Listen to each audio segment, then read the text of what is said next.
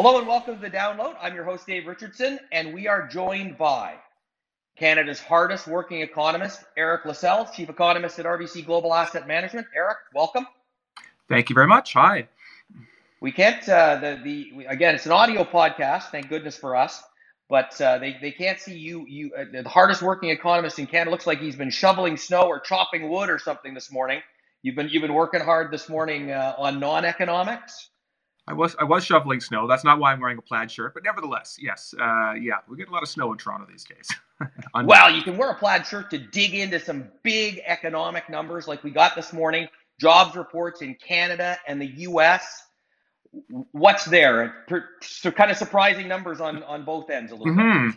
Yeah, I think that's fair, and I don't know what the forestry numbers were though, referring back to the plaid shirt. But yeah, in terms of the numbers, well, I mean, 200,000 jobs lost in Canada in January. That's a big drop. Now, let the record show that was the Omicron month, wasn't it? And so we knew there was going to be some serious economic weakness coming along. We also know it's a temporary phenomenon, and so I think still some disappointment. The loss was that great, but nevertheless, some losses had been expected, and the narrative does fit together. So, for instance, when you dig into the sectors.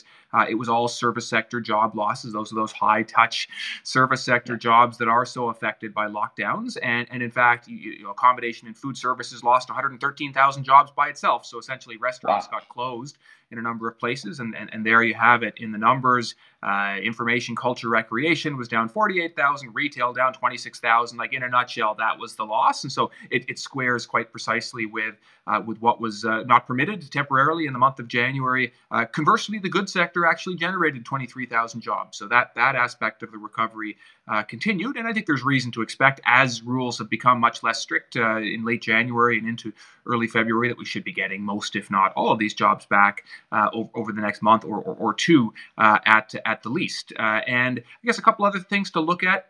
Technically, the loss was even a little bigger than it looked like. So you lost 200,000 jobs. It's 1% of employment. So never good when 1% of workers lose their jobs in a single month, I will admit. The number of hours worked was actually down by 2%. So twice as much. And so, again, some people just not being able to go into work for different reasons. And lockdowns being a big part, but also being sick. We've talked before, I think, about how labor supply has been affected by Omicron, just the sheer number of people getting sick. In fact, Stats Canada reported that 1 in 10 workers were absent from work at some point due to illness or disability over the span of January. Just so you know, normal might be 6 or 7%, but a third more people weren't able to work even when the jobs existed for them. So all sorts of sort of messy things going on in the numbers. Unfortunately, and unsurprisingly, Canada's unemployment rate went up as a result of all of that. So we went from a 5.9, a happy 5.9, which I would have described as being pretty much, at potential, about as good as it gets sustainably, unfortunately retreating to 6.5%. So we should get that back fairly soon, but it was certainly a weak month. So that's the takeaway for Canada. U.S. you'd think would be similar. There were maybe rhymed a tiny bit, but really more differences than similarities. Yeah. And so, for instance, the U.S.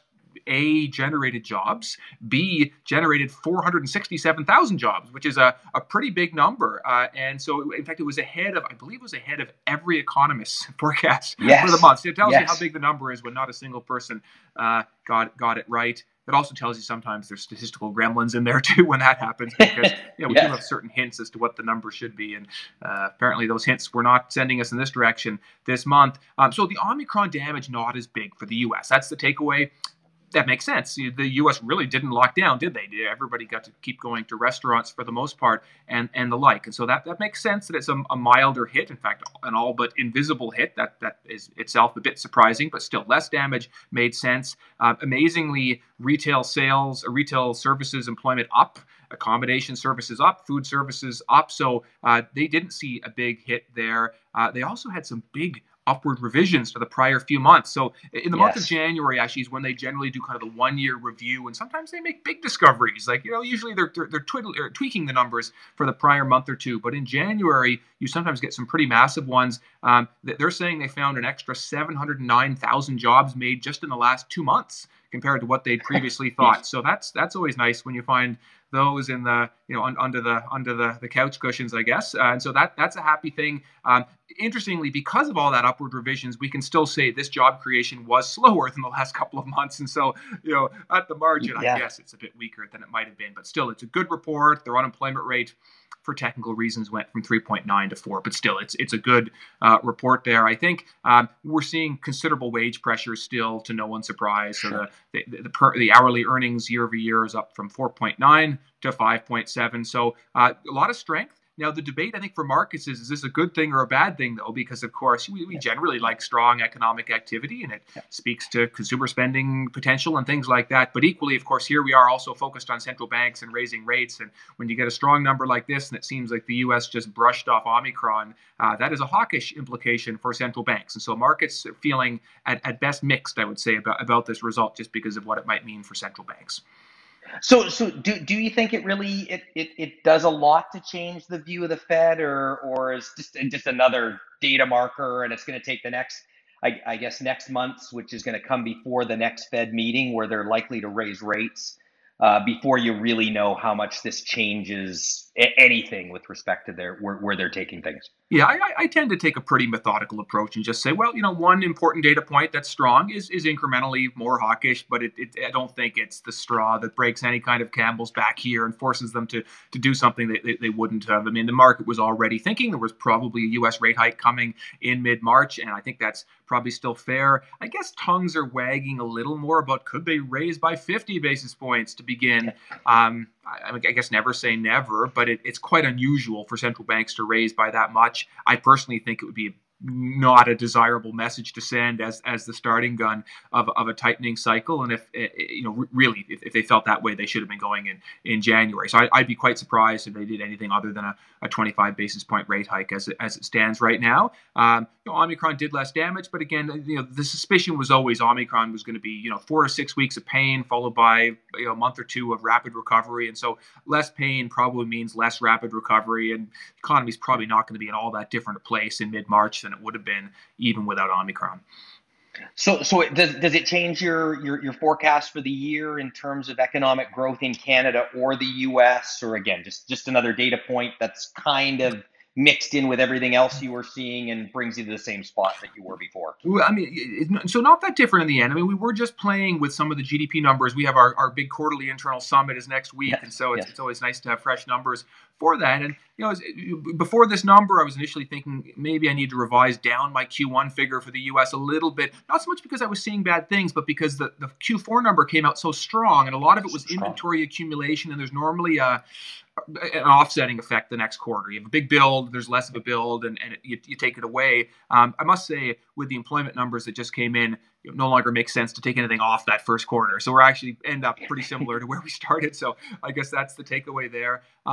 Clearly, Canada has suffered in the first quarter. We are already budgeting, though, for a decline in Canadian Q1 GDP. So I think we're mostly okay. I think this is not out of the realm of expectations as much as the U.S. was a little strong and Canada was a little weak. I suppose the Bank of Canada maybe feels good about itself not having raised rates in January to some surprise, and I still think it would have made sense, to be honest, to raise in January, but still, at least they could say there was a weak job number in there somewhere that maybe held them back. But it's still the case. You look at the most recent Business Outlook survey for Canada, and that's run by the Bank of Canada, looks out a year, surveys businesses, and they have the most enthusiastic hiring plans over the next year they've had in the history of the series. They also have the most enthusiastic CapEx plans, and so some things can get in the way of that, and rate hikes are one of those things, of course. But nevertheless, I don't see anything to think that the labor market's going to be weak for any sustained period of time in Canada. So Eric, we talked a lot in previous visits that you've had about the Fed and Bank of Canada, and obviously we're here in Canada. What the Bank of Canada doing is the most important, and certainly the Fed is dictating a lot of the direction of what the Bank of Canada is going to do.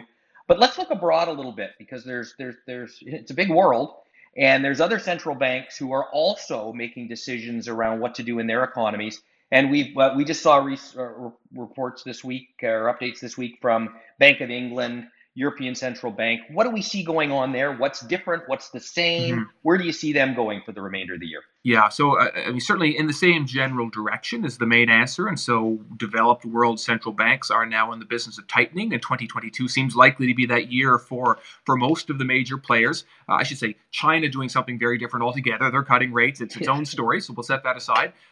But in some cases, it's just that the economic situation is different. So, for instance, in Europe, I mean, to begin with, there's this longer history of deflationary forces, and so they frankly don't mind a little pip of inflation just to get rid of that damaging assumption that predated and people were expecting too little inflation. So their thinking's a little bit different there. It's fair to say Europe has also been more aggressive when it comes to containing COVID outbreaks and things. So they've suffered a bit more economic damage. Their speed limit's lower, and so just a neutral policy rate would be less. There's a reason they went into this with a lower policy Yeah. rate than anybody else. And so Europe is a little bit different. And up until quite recently, they were saying they didn't think they'd be raising rates at all in 2022. And now it seems they're signaling they likely will. It's not so much they've said that, but they've no longer said they won't. I guess that's it. They used to say no hikes in 2022, and Lagarde refused to say that in the most recent press conference, which is telling, I think. The Bank of England, I mean, pretty similar setup to the likes of the U.S. and Canada. The difference being Bank of England's raised rates twice now. They've raised rates by 25 basis points on 2 occasions. I would struggle to say there's again a big economic difference that would motivate that. I think it's more of just a philosophical one, which is the Bank of England never went quite to zero like in the US, so their tolerance for going low is a little bit less, and just their balance of risks, they're less willing to tolerate a period of high inflation. So it's more about the central bank response function, that's the technical term, as opposed to the state of the economy itself. But at the end of the day, I suspect these central banks will end up at a fairly similar policy rate level, and we're talking about rates that are in the realm of 1% or low ones, perhaps at the end of 2022, regardless of which of those central banks ex Europe that we're talking about. And so, yeah, it's a year of tightening. And I take some solace, though, which is that the UK has done this twice now, and the world hasn't ended. Now, the UK isn't the US, and the US has a special place in markets' imaginations and centrality in terms of its economic importance. But rate hikes can be okay. I will admit, as we think about rate hikes for this year, in general, they're fine and they're associated with further growth. And we can even plug in the numbers and say if a central bank were to raise rates 4 times and do a little quantitative tightening, maybe that subtracts 0.6% off the year's growth, which is, it's a real hit, but it's not guaranteed recession territory. It's far from it, in fact. But equally, it would be fair to say that the particular setup to this one isn't perfect in the sense that markets tend to be particularly tolerant of rate hiking when the rate hikes are because the economy is too strong. And in this case, it's more because inflation is too high. So it's not the preferred of the two scenarios, but it's certainly a reasonable situation to be raising rates in.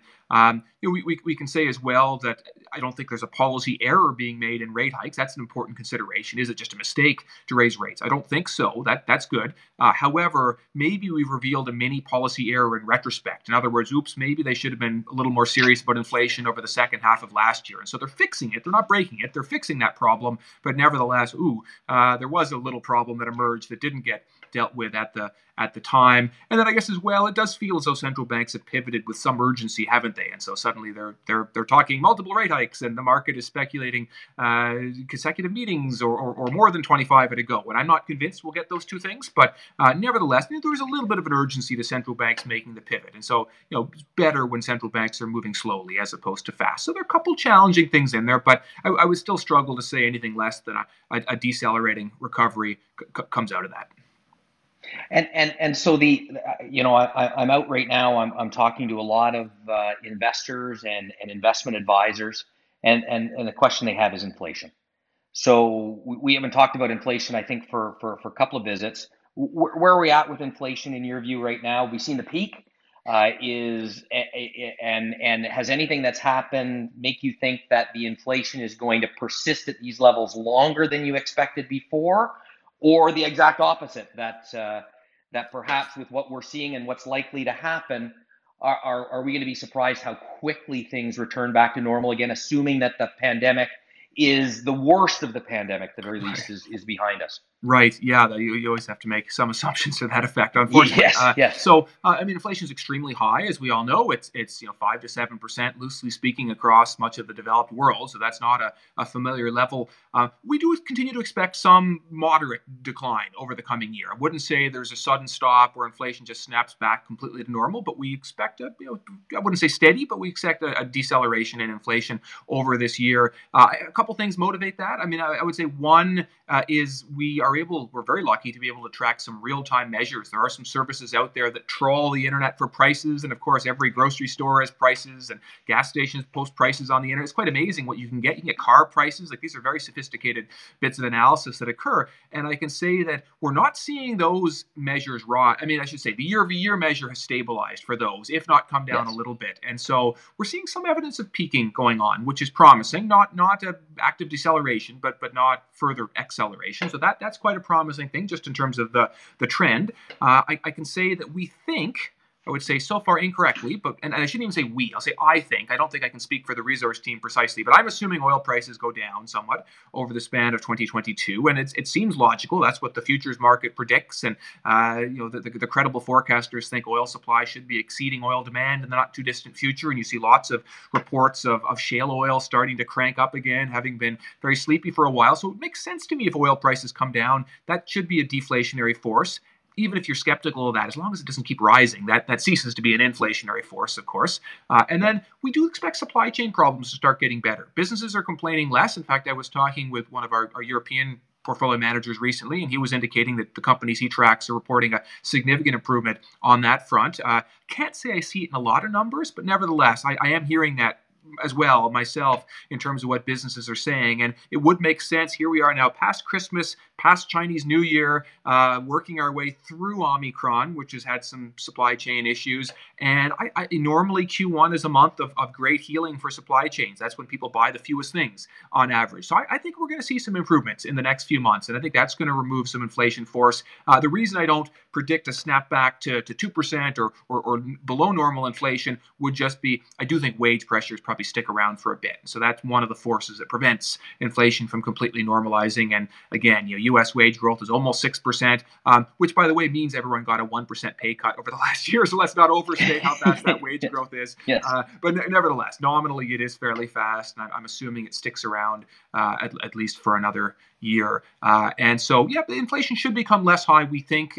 And we were doing work recently as well, just to bore everyone, 1970s versus today, similarities, differences. Yeah. And of course, there are some similarities, lots of fiscal spending now, Vietnam War type spending in some cases then, and, maybe a little bit of politicization of central banks both times. This go around, it seems like the focus is a little less on inflation, and we don't have a PhD in economics running the Fed, and these sorts of things. It's maybe a little bit less of a firm footing than before, though not to a problematic extent. But the differences were even bigger. I mean, we're not coming off a gold standard that had previously dominated, so people didn't know what to think about inflation coming out of that. And this time around, we have pretty anchored inflation expectations. And what else? I mean, the demographic setup is completely different. You had baby boomers entering the workforce and massive, ultimately inflationary implications as the population grew so quickly and people spent money, and we're in the opposite scenario this go round. And I think a number of other important differences, such that the balance of risks is still that we're not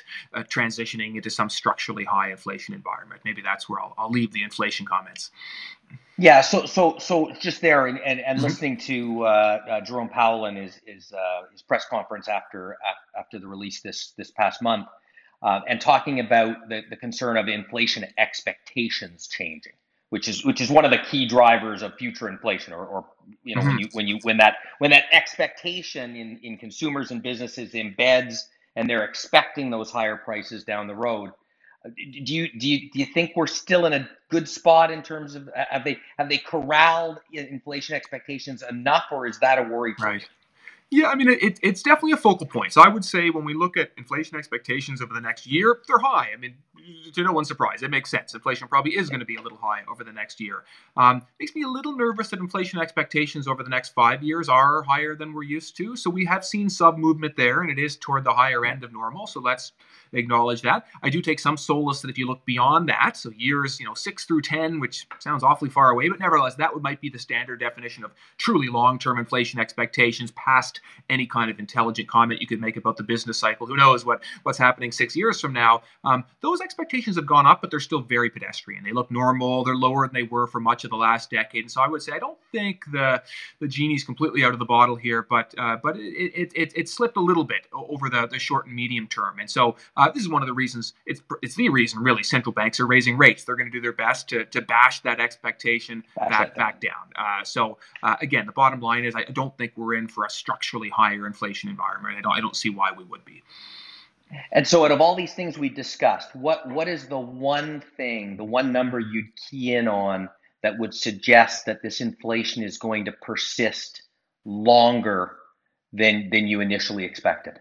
Oh goodness, I guess one would be oil's gone further than I initially expected. Yeah. That's been part of it. I guess one would just be when you talk to businesses, I don't know if pricing power is quite the right term, but they basically said any cost increase they face, they're passing it along to consumers. And that's not always the case. They're not always in a strong enough position to do that. And so as I think about wage growth maybe remaining robust for the next year, well, guess what wage growth becomes? That becomes higher prices if the company isn't going to eat any of that. And so there is, unfortunately, a feedback mechanism that could keep inflation going a little longer just on that basis. Now, that could change, to the extent that consumers become less enthusiastic to spend, say, in a scenario. Well, guess what? Businesses suddenly are all scrambling for market share and no longer get to set the price they want. So that could end quickly. It's hard to say. But as it stands right now, that's one of the enablers of inflation sticking around a bit longer. Yeah, well, I know I'm going to be paying more for the old Amazon Prime. I already know we know that off the Amazon announcement a couple of days ago. So yeah, prices are heading higher, and every time we go to the pump. So Eric, thanks as always. Thanks for spending so much time with us today. You're an economist, and you're okay. And you're not. And you're hopefully okay. Thank you. We'll check in with you next month. Thanks, Eric. Thanks a lot. Bye. This recording has been provided by RBC Global Asset Management, Inc. for informational purposes only and is not intended to be investment or financial advice. You should consult your own legal, accounting, tax, investment, or financial planning advisors before engaging in any transactions.